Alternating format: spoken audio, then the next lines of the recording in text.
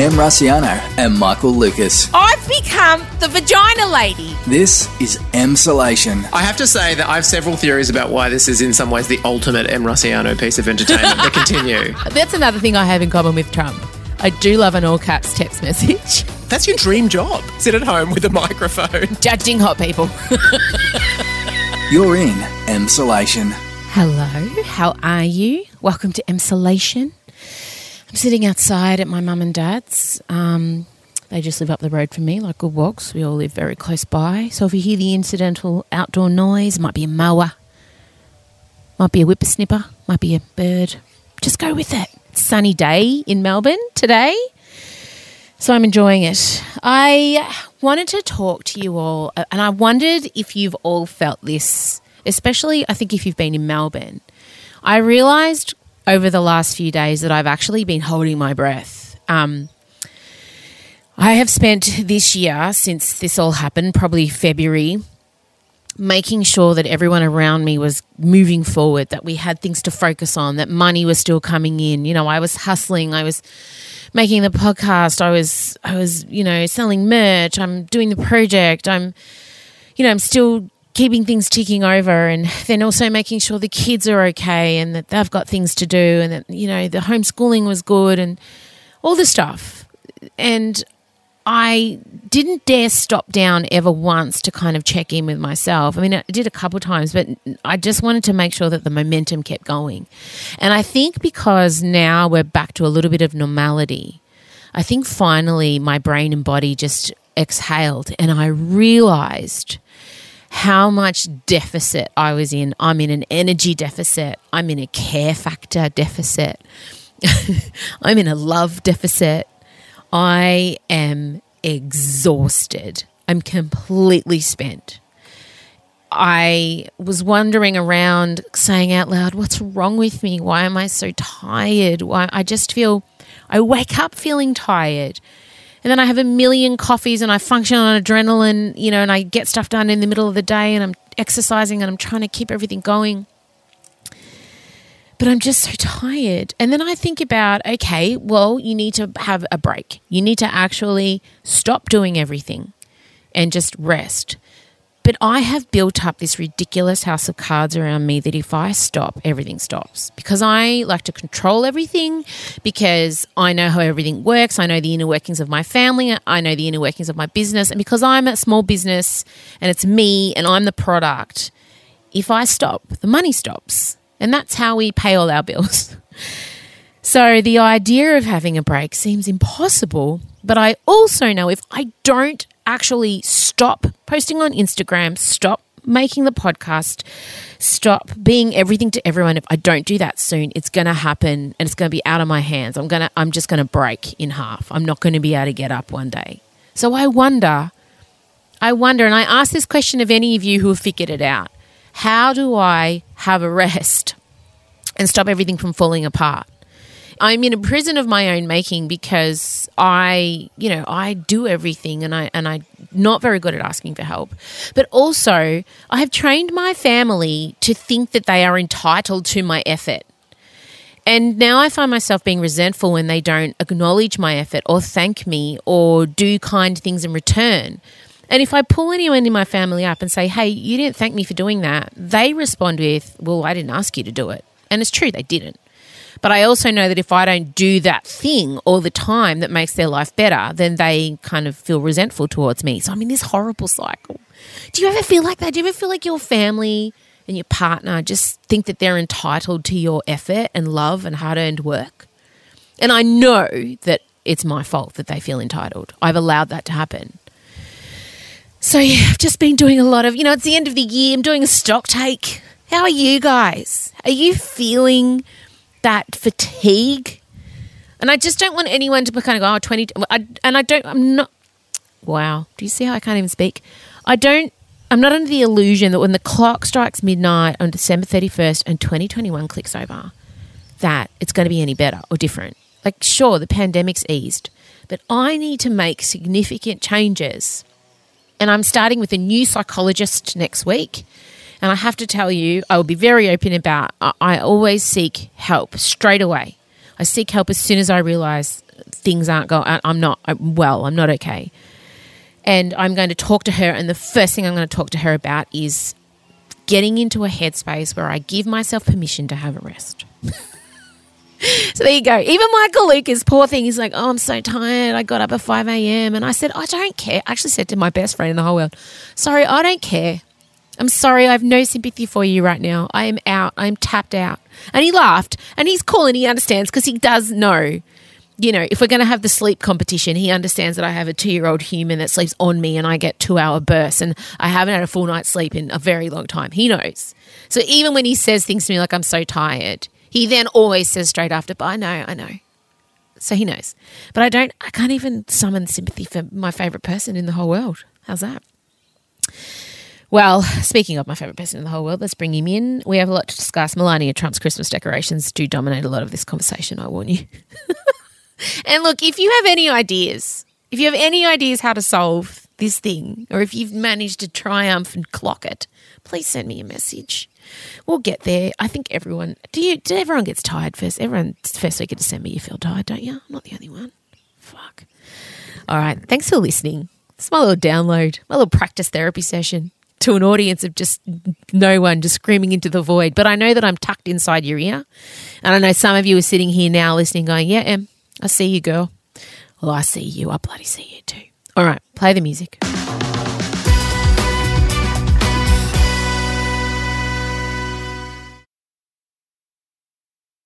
Em Rusciano and Michael Lucas. This is Emsolation. All right, well, it's important. It's that time of year. Melania had to do the fucking Christmas decorations again. Her last chance to offer a scream from her inner psyche. Well, and she didn't really take it. No, she's let us down. But look, you know, obviously, since he took office, Trump, Melania's duty as FLOTUS was to do this. So, you know, every FLOTUS in the history has apparently taken great pride in spending months planning their theme. Fuck, I would kill that. I would kill the White House. I just want to be brought in as the White House Christmas specialist.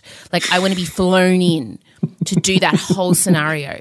Imagine the budget. FLOTUS has opted to put on a performance on the South Balcony. FLOTUS has employed the entire Cirque du Soleil.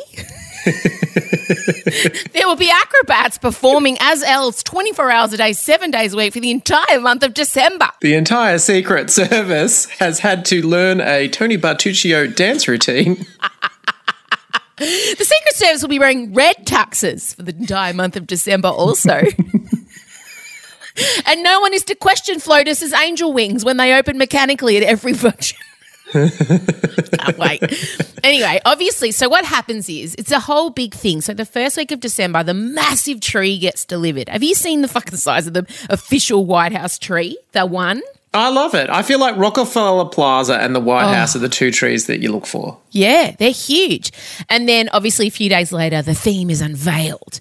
But we did find out a few months ago from her former friend and unpaid advisor, Stephanie Winston Wolhoff, who recorded Melania saying that, you know, I just don't give a fuck about it. Let's remind ourselves of how much Melania gives zero fucks about Christmas. You know, who gives a about Christmas stuff and decoration, but I need to do it, right? Which you found intensely relatable, even though you yourself love Christmas decorations, but still the disillusionment in her voice connected with you. It really did. For one moment I thought, yeah, Melania, I see you. I get it. She's like, I'm just doing my best. No fucker recognises that. Then I have to give a fuck about Christmas. I'm exhausted. I get it. But, yeah, I'm kind of disappointed about this year. So she's had some interesting times. Let's not forget the 2018 blood trees, the giant, terrifying, soulless red cones that kind of looked like the hellscape of misery and death. Do you remember those? Oh, they're seared into my retinas for all time. It was just such a fascinating look. Because she says so little, and so everyone reads so much into Melania, like the littlest hand gesture. We read all these things about the marriage. So when she actually got unleashed her decorations, tell you what, it was a psychoanalyst delight. Those red cones, like The Handmaid's Tale. They look like She had handmails. turned festive into horrific. It was amazing. And then last year, of course, who could forget the all-white Christmas? I mean, obviously everyone's a bit sort of almost deflated that she went for such a conventional look. But see, I read into this as well. She's thrilled because now she's only got a few more months before she can ditch Donnie. Like, that's why she's feeling so festive about it. No, if he had won again, we would have got more horror, I think.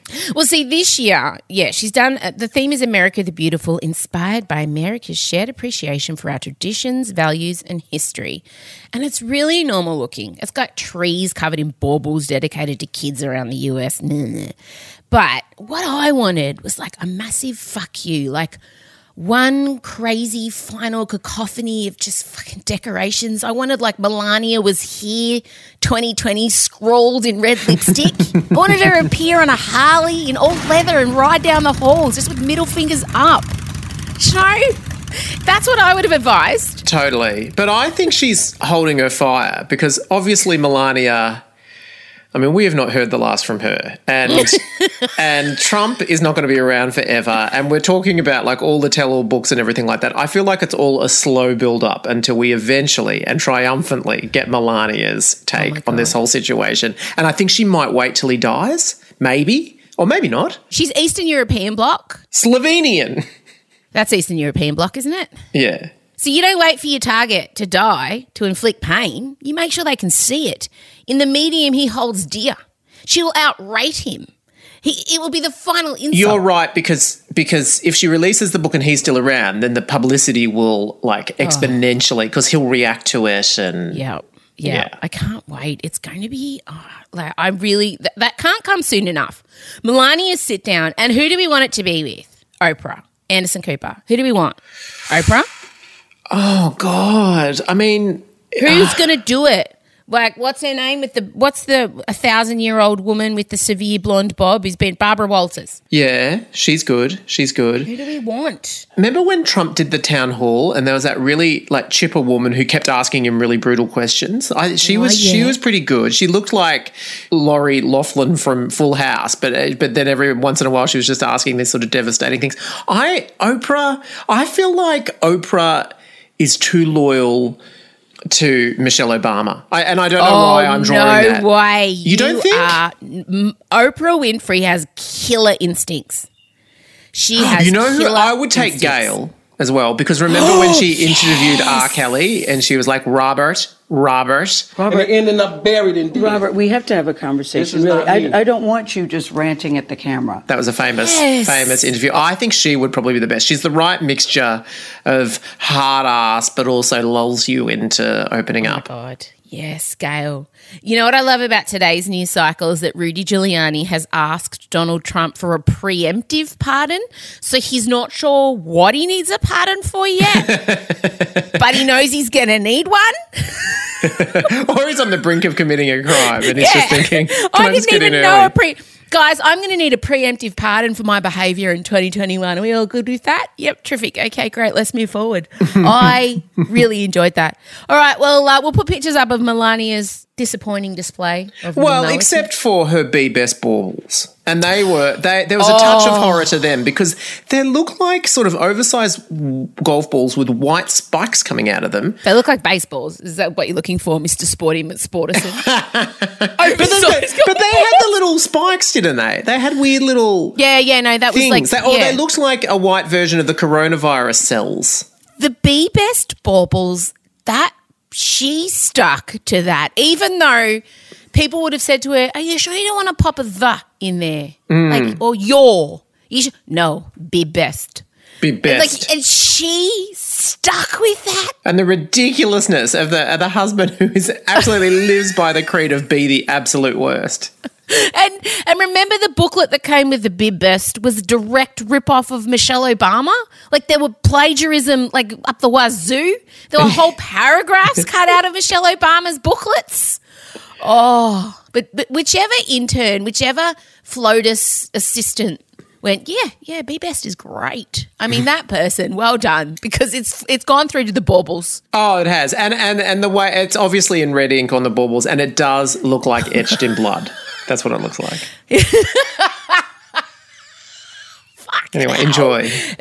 Be Best. Now, you did send through something last night that just entertained me so much. Tara Reid. Oh, Tara. Tara Reid, obviously from Sharknado. Was she in all the Sharknados? I love that, obviously. You've gone to a real career high point for her. Sorry, was there something better than Sharknado I should be aware of? Generously, look, let's just say she was in American Pie and The Big Lebowski. I mean, she has been in some things that I think Sharknado is more of note.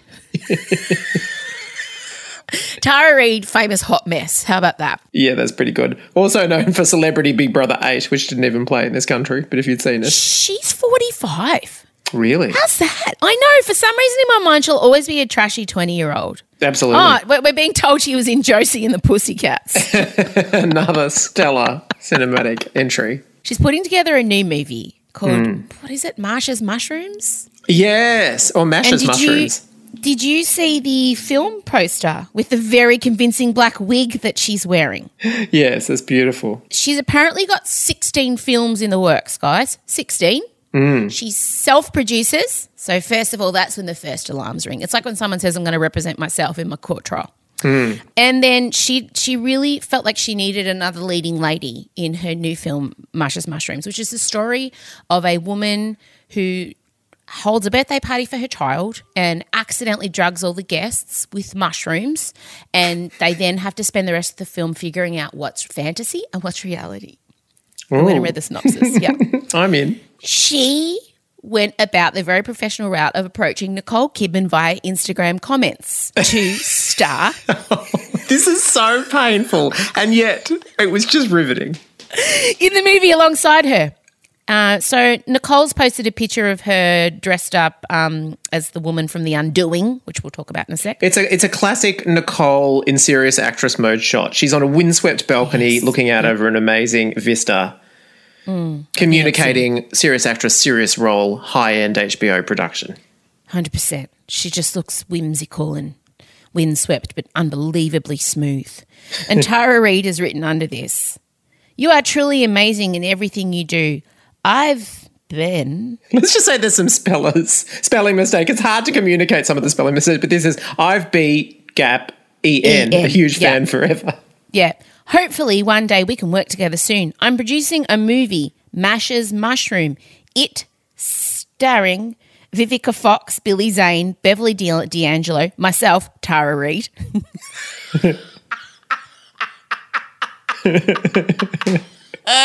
In case Nicole had forgotten who the comment was being written by.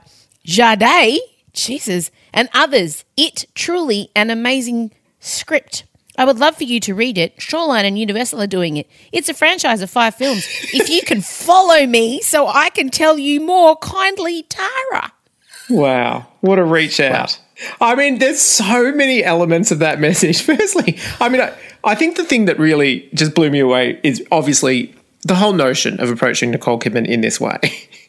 When surely she knows every catty gay in the Western world looks at Nicole Kidman's comments, has eyes on it. So firstly, you're going into the lion's den. Secondly, I mean, just the notion of approaching anyone professionally in this way, it's a true no-no. And then also, I have to stop at a franchise of 5 films. Like, this is a story about a dinner party where they take mushrooms and can't tell what's real and what's not. How are we going to watch that for 5 films? Well, if the promo poster is anything to go by, it's got terrific special effects. Oh, my God. Everything about this is just, it's very her. It's very on brand for Tara. Remember when she famously posed on the red carpet and didn't realise her nipple was exposed? She said she couldn't feel it. Too much surgery. I mean, my nipples have been sucked dry and are numb also from many mouths feeding from them. I understand. I get it. Sometimes you can slip a nip and not realise. No, not one person told her, though, on that red carpet. Not one person. Tara I think she might have gotten the message about this comment, though, because she has subsequently deleted. Oh, no. Yeah. Oh, but it's so pure. It is so pure. It's a genuine reach out. It was a reach around. I think, I just want to say, just slide into Nicole's DMs. You know why? Because she's got a verified account. And if you've got a verified account, the person will get notified that you've messaged them. Because Instagram ranks you higher than some poor pleb that doesn't have a blue tick. So she could have just just had her manager reach out to Nicole's manager like a normal person. Or, maybe realise that you've starred in Sharknado 137 and perhaps Nicole Kidman is out of your league. I don't know. Oscar winner, one. Emmy winner, like queen of prestige television and art house movies, Nicole Kidman, face of Chanel, is probably not. Maybe not. Just maybe gonna aim do lower. It. Yeah. Like, what about someone like, I don't know, Pamela Anderson? She's great. Yeah, she's probably feels more like affordable. Pamela's sort of where we should be pitching this one. I think so. She's a name. She's And mates with also, Julian Assange. can I just say, if you told me Pamela Anderson starring in 5 films about someone who has a mushrooms trip and doesn't know what's reality, I'm in. 100%. I'd much rather watch her do that than Nicole Kidman. Oh, well, Nicole's... Oh, I worry that Nicole wouldn't be able to kind of emote being high and unsure. I'd be worried. Okay, we've got to talk about The Undoing. Everyone's going on and on and on about it. Even Kim Kardashian is obsessed with it, which she put out a message on her Instagram saying, guys, if I'm in a group chat with you, please don't talk about The Undoing because I'm watching it. And I felt, first of all, like, dude, how many people are you in a group chat with of the 90 million that follow you? Like your fucking sisters and your mum? Just send a text. Maybe she's a very open and responsive communicator. I don't know. So can you give everyone the synopsis of The Undoing if they're unaware? Basically, it's about a woman, a flame-haired, incredibly beautiful, flawless woman, Nicole Kidman, and she's a psychiatrist and happily married to Hugh Grant, who's a doctor, a paediatrician, or cures cancer in kids or something. And there's a grisly murder, and all of a sudden their social circle is all being considered suspects. But then rather quickly it emerges that her husband is the prime suspect, and this runs counter to everything she's ever believed about her marriage. And then over the course of 6 episodes, the investigation closes in, and secrets are revealed, twists galore, and it's a massive whodunit. And I think the reason why it sort of caught fire so much is because the audience was genuinely split between a number of different candidates for who was the killer, and so there was a lot of anticipation coming into the finale. It is surprising how weak we all are when we are convinced that we are not. This is what I know. I'm in a room with 2 detectives who are treating me like I'm a suspect. Now, forgive me, isn't this a book? It is a book called You Should Have Known. So didn't people already know the end? Yes, and the book is actually not a whodunit. So they rejigged it for the television show and sort of added in all these red herrings and everything like that to obscure to create a guessing game. And full credit to them, they did it well, because if you were on social media around the time that this finale was going to air, clearly a lot of people had hooked into this question and everyone had a little theory. So everyone's like, there's been a lot of press about people being pissed off about the final, about who actually did it. Is that correct? Yes. That's correct. Right. Now, should we just do a big, I don't know. I don't like the idea of telling people to skip forward in our podcast. Okay, all right. Well, I won't. Can you? Yes, you can do it. You're a clever orator. Yeah. Why, without giving anything away, why are people so up in arms over the final reveal? I'm going to say that once you've watched the ending, it is impossible to talk about the disappointment without giving away. It's actually impossible. What I can say, though, is that when the series began, we all remember, I mean, basically everything on television now is just trying to be Big Little Lies. Everything. Everyone just wants sort of like a super classy, high-end, we're in the world of the rich and there's a murder and what's who, all of that sort of stuff. But the amazing thing, I mean, Big Little Lies was amazing. And what was partially amazing about it was it sucked us in with this sort of juicy, bitchy murder thing. But once we got into it, we realised, holy shit, this is about domestic violence and abuse, and it actually had something to say about all of that. And so it seemed frothy and sort of sensationalist, but then the further you went into it, you realised this is a pretty amazing drama. not the same here. Not the same. Like, at the start, you're like, is this going to be about how an incredibly privileged rich white woman sees just the reality she wants to see and everything like that? And then the further you go on, you realise, nah, they just want a fun slam bang whodunit, and yeah, it's all about the coats that Nicole Kidman's wearing and the hair she has and the face she has, and it's just rich people swanning around. I think why the Kardashians like it so much is because it just shows, yeah, impossibly wealthy, impossibly good-looking women with not much personality, they can be the lead characters in these HBO shows as well. And the only thing I will say about the finale, and this is a very minor spoiler, but I think it's part of the reason why people started to sort of take the mickey out of this show, was it's set in the world of the ultra rich. And let's just say there was a bit of a real reveal in the finale that the family in the centre of it has a helicopter that they can just access anytime they want. And so for a bit of a high stakes chase finale, whoa, quick, let's get to the helicopter.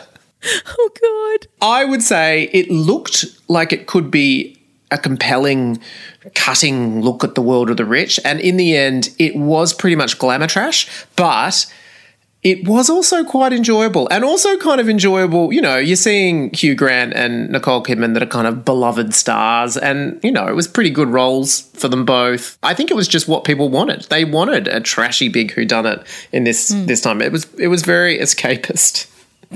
But also, I mean, it's a hilarious premise, especially I can't help but think of you being the Nicole Kidman character, because a lot of the story hinges on to what extent does she believe her husband, believe his innocence, and to what extent will she defend him, and if she is put on the stand, will she help the cause or not? And imagining if Scott was accused of a murder and you were put on the stand and cross-examined. I mean, he would be going down. Is it possible that your husband has a secret life that you don't know about? Well, yes, he does ride several times a week for hours at a time. I assume he's on a bike, but he could have another family. I don't know. Has your husband ever at any time showed any traits of emotional disconnection from you? Well, yes, look, we've been together 20 years, and sometimes we just talk to each other like on a functional purpose. We have our ups and downs. I mean, yes. Can you account for your husband's whereabouts on Saturday, Tuesday? No. I don't even know where he is now. I'm sorry. Yeah.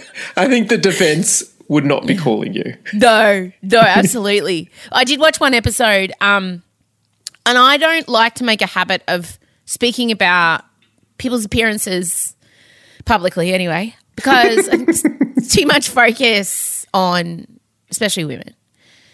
But I will say she looks so much younger than her chronological age. Yeah. The fact that with Nicole Kidman we're now using the phrase chronological age. Yeah. I respect a woman's right to do whatever they want to their face. God knows I tinker with mine. But I think if it's getting in the way of you doing your craft, I don't know. I just wonder at what point, I don't know, like, is it okay to ever comment on a woman's face when, I mean, I would automatically, instinctively say no, absolutely not. But then when she's in a scene and she's supposed to be extremely distressed because her husband's missing and she doesn't know where he is and he's being accused of murder, she's being pulled into the police station, if she can't get that across as an actress with her facial expressions, I don't know, isn't it at some point somewhere a director has to say, Nikki, we need you to frown, babe. We need a frown. Can we do anything about that? So I don't know, like part of me is like, yes, bitch, great, you're looking smooth, you're doing your best, you're just trying to keep – it's hard being an actress in your friggin' 50s in Hollywood. Of course I understand. I'm sad that the pressure's on her. I feel the same about our Lord and Saviour Madonna's face. Part of me is like, do whatever you want, babe. You're Madonna. Yeah, like we support Dolly. But then, yes, Dolly is primarily singing in cheesy Christmas specials and playing stadiums and things like that, arenas. So it's not necessary for us to see the smallest little twitch of a frown. And with what Nicole does, she's a great actress. She's a great dramatic actress. And I just wonder, but then part of me is super cringing that I'm even talking about it. So I just felt really torn watching it. And also, let's keep in mind that these two most famous recent television roles, this and Big Little Lies, she is playing incredibly wealthy women that themselves would have. That's what they would look like. So maybe she's just method acting. Maybe Nikki's just going full Daniel Day-Lewis, getting the whole lot done because that's what a societal New York woman would look like. And shame on me for even bringing it up. And I do feel yuck about it. And I don't want to – and I'm sad that we are in a society where women do feel that pressure to maintain this impossible standard of young to be employable. But, yeah, I did find it – I had to get over myself with how much younger she looked than Hugh, who's only a little few years older than her. Yeah. They're basically the same generation and yet – I think that was what exacerbated it so much in this case is that most of her scenes are with him and he has clearly not had any intervention whatsoever and I would also say has had quite a hard drinking, not a lot of sleep sort of existence. Yeah. Hugh looks like he's been in a rock and roll band for most of his life, let's put it that way. He's gone the other way. I do want to just put it out there for once and for all, we do please try not to comment on a woman's outward appearance, but I'm just being honest, I did find it startling to begin with. But then, whatever, do what you want, babe. Oh, God, it's so complicated. It is so complicated. Look, and she's shown with things like Destroyer, for example, when she played that sort of grizzled cop, and I mean grizzled in every sense of the word. Yeah. That, she can do it. She can change up the look and everything. It's also a directorial choice as well, how they shoot it, and she doesn't they've done a big Nicole throwback wig in this one, and so she's gone pretty much back to Far and Away Nicole or Dead Calm Nicole with the big red mane, and all of these things are directorial choices as well. I mean, my impression of her is that she is someone that truly gives themselves over to whatever a director wants. Like I was lucky enough to see her work with Baz Luhrmann. Oh, you did? Yes, and she did she gave it. She gave whatever he wanted, she would give. She's in some ways, she's really selfless like that, just gives herself over to it. And that's why I think in some ways, when she's in a great film with a great director, she is spectacular. But if she's not one of those actors that if it's a bad film and a bad director, there are some actors that just they'll still hold themselves together and go through. Nicole Kidman gives herself over to the director that if the director's vision's a bit off, then her performance might be a bit suspect too.